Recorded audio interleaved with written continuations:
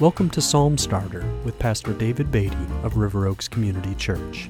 180 seconds in the Psalms to help start your day in Scripture.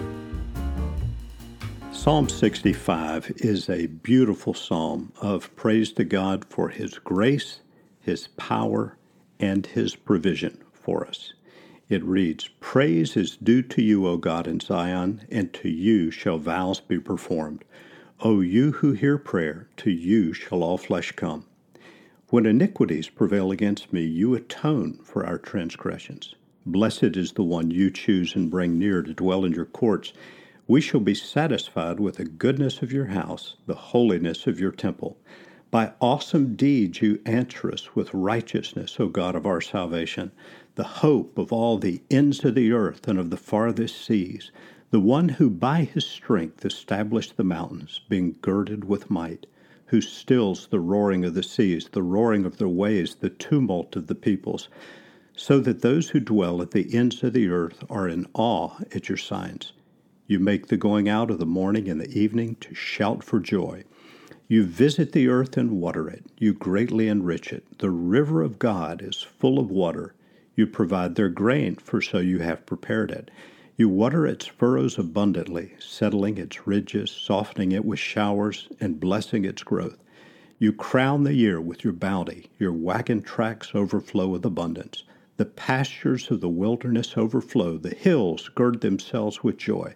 The meadows clothe themselves with flocks. The valleys deck themselves with grain. They shout and sing together for joy." What a beautiful psalm.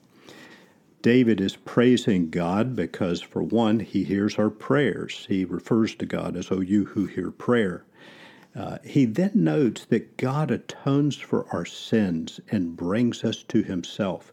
He continues by noting that God is a hope of all the ends of the earth. And then he notes his power. God has established the mountains and stills the roaring of the seas. And then he speaks of God's provision for us in creation. He speaks of rivers and showers and pastures and hills and meadows and flocks and grain.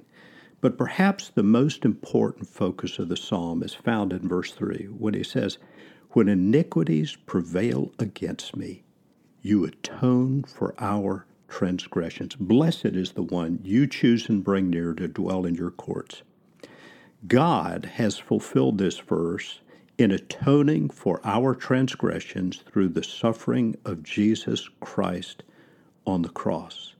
And so I'd like to end with this question today. Can you say with assurance that you have experienced the blessing of verse 4? Blessed is the one you choose and bring near. Have you been brought near to God through faith in Jesus Christ?